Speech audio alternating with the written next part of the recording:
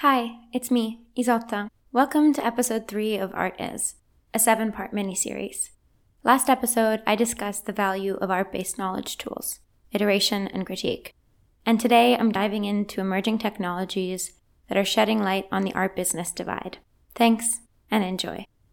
As we continue to live remote lives and the pandemic is now over a year old, it's interesting to reflect on what new technologies have emerged and how artists and art world players are adopting them.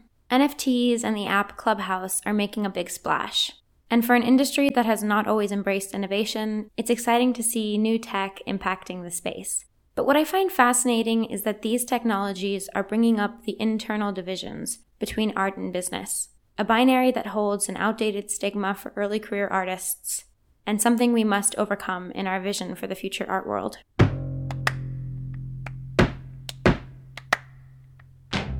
This is Art Is, a podcast where we visualize the future of the art world. Because of the pandemic, the in-person nature of the art industry is currently being challenged. Exhibitions are now online, auctions are too, and the conversations, lectures, and panel discussions that accompany curatorial practice and contemporary art shows that were normally only accessible to the elite few who attended art fairs or exhibition openings are now more widely distributed online. One memorable experience for me was back in the summer of 2020. The Pace Gallery held one of its first fully remote and fully free panel discussions on the future of public sculpture in the wake of the BLM protests and the tearing down of statuary that promoted racist and colonial histories across the US and in the UK.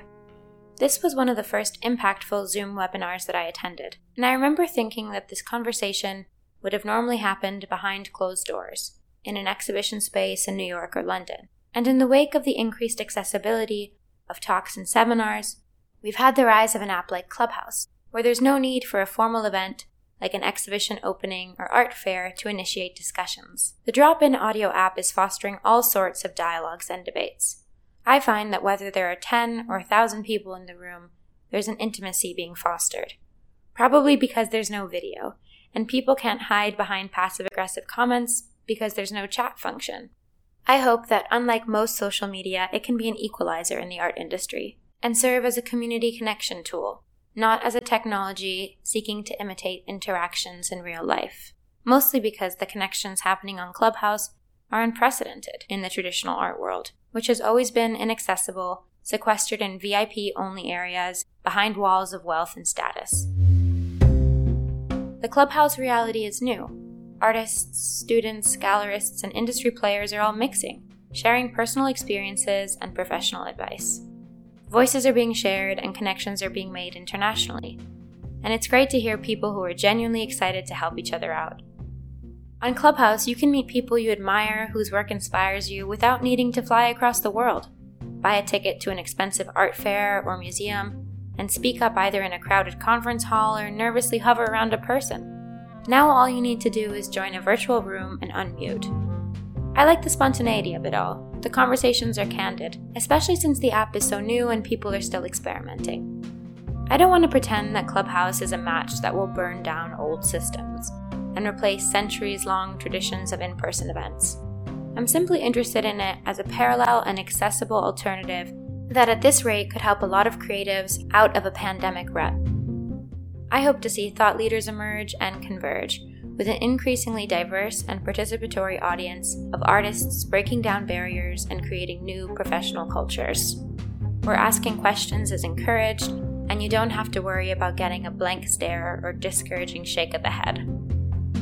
Conversation, dialogue, and debate is central to contemporary art. And as people get more comfortable doing things virtually, the physical side of buying and distributing art has also gone remote. Digitally native artworks are getting their moment, thanks to the NFT boom. Non-fungible tokens have swept the digital art world and made millions for artists and collectors in the primary and secondary markets. In the wake of the Beeple's $69 million sale at Christie's, the whole anti-establishment impetus of blockchain tech, the ethos of eliminating the middleman and centralized authority in order to give people the opportunity and means to self-govern their money and ownership, is all being heavily debated. True believers in blockchain's revolutionary potential are speaking out because the ideological aim of NFTs was to eliminate gatekeepers of all types, so the Christie's sale is seen as a betrayal of crypto's core values. And the multitudes of personalities in the ever-growing NFT space right now is entertaining. And seeing this hardcore mission-driven ideology associated with crypto now intersecting with the elite art world financial domain is proving to be interesting to say the least. But like everything in the art world, this unprecedented overlap of old world institutions and new tech is not as interesting as the parallel conversations, projects, and implications of NFTs breaking into the space. First off, it's great to see digital art being valued. Digital artists can now sell their work because of the tokenization of it on the blockchain. I find mixed media or cross-media NFTs to be really interesting. Some NFTs are records of ownership of digital objects and some of physical ones. And artists like Carlos Luna James combines digital animation and physical sculpture. He has made art at Burning Man with Meow Wolf, the collective focused on building experiential, immersive art installations. And another artist I wanted to flag was Trevor Jones, who actually graduated from the same MA as me back in 2008. His NFT, Bitcoin Angel, is actually a scan or photo of an oil painting he made, based off of the famous Baroque Ecstasy of St. Teresa statue, but he places a gold Bitcoin symbol in the space of the golden light of God. There's some thinly veiled symbolism there which I enjoy, especially since I grew up visiting that statue in the original church it's housed in Rome. These artists are pioneering the relationship between NFTs and physical works of art. And what's happening in the digital art world and the stamp of approval the medium has garnered over the past months is major news for other less tangible art forms, like performance work or sound art. And I'm really excited to see how creatives in these sectors can start exploring NFTs as a way to sell and distribute their art. But as an artist working primarily in sculpture, I've been thinking a lot about how NFTs could help support physical fine art. And one such way could be as an alternative funding method, instead of grants or donations for large-scale projects or more time-consuming series of work. I think about this not actually through a contemporary lens, but through the work of Christo and Jean-Claude, the art star power couple, who for decades realized enormous mixed-media installations. Think the London Mastaba in 2016, or the Wrapped Islands in Miami's Biscayne Bay in 1983. These immense and immersive installations cost millions of dollars, and the artists brought them to life entirely on their own, using no public or corporate money. They did this by raising money through the sale of other pieces in their collection, and through the marketing of drawings, collages, and early works related to the large installations they were building. This included selling sketches, prep drawings, collages, and other early works for these monumental and ephemeral installations. What they were doing was essentially building a hype machine around these works, turning sketches into valuable one-of-a-kind marketing materials. But Christo and Jean-Claude's work took years to realize, so they planned it all out. And as the date of the big installation opening approached, the early works related to the large project would increase in value due to public anticipation and excitement. This is obviously an oversimplification of their business strategy, because what's important to mention is the artists also formed a corporation in order to gain access to loan programs provided by large banks. To get these loans, Christo and Jean-Claude maintained ownership over the vast majority of their collection of artwork, including these prep works, and they often had to buy them back at a premium to use as collateral for the loans. But in doing so, they always ended up increasing the value of their artwork in the process.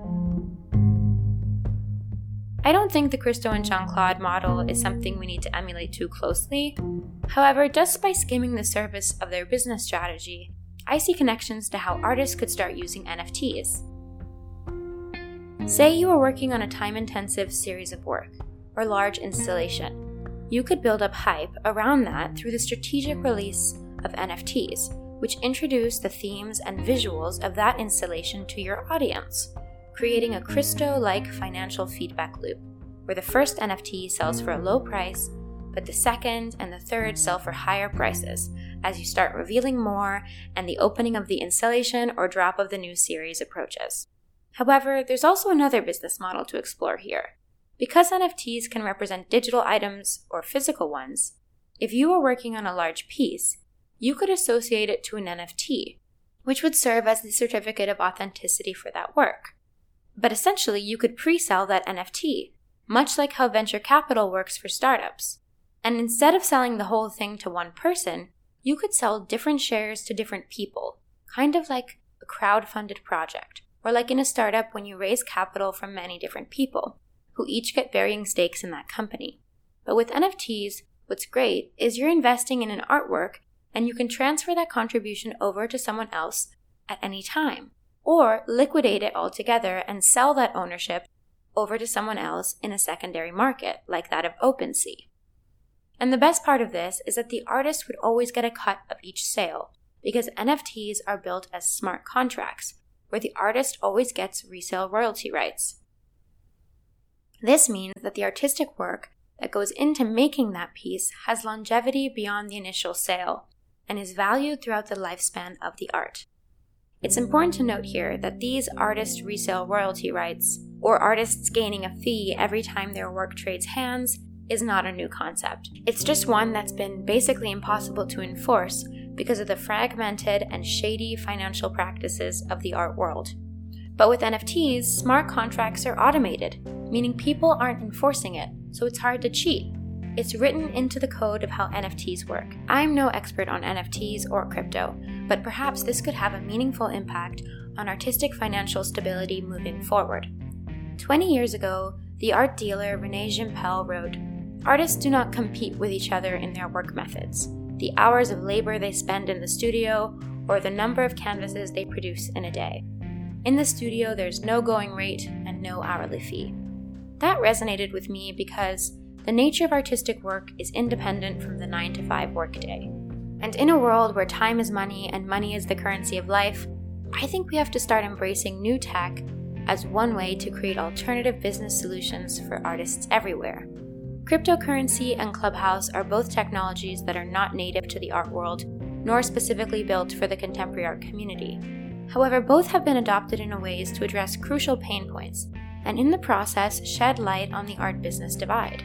Clubhouse is providing opportunities to connect and share personal and professional experiences, a parallel, intimate kind of networking. And now with NFTs, there are new business models to explore, and artistic work is finally being valued beyond the initial point of sale thanks to smart contracts. There's always going to be hesitation and naysayers, but as we embark on this journey of visualizing the future art world, I think it's important to cast a wide net, explore and experiment, and learn from other industries beyond the traditional art world, because that is the spirit of artistic knowledge, looking in unfamiliar locations and seeking inspiration from beyond the confines of our own experiences. This episode, I'd like to thank my brother Oliver Page, who introduced me to Clubhouse, and Ruben Naroja, a crypto enthusiast who explained NFTs to me a few months back. We actually recorded my first ever podcast together and created a guide for emerging artists looking to learn more about NFTs. You can find that in the episode description. Thanks for listening to Art Is. If you're enjoying the podcast, please leave a rating and review in Apple Podcasts.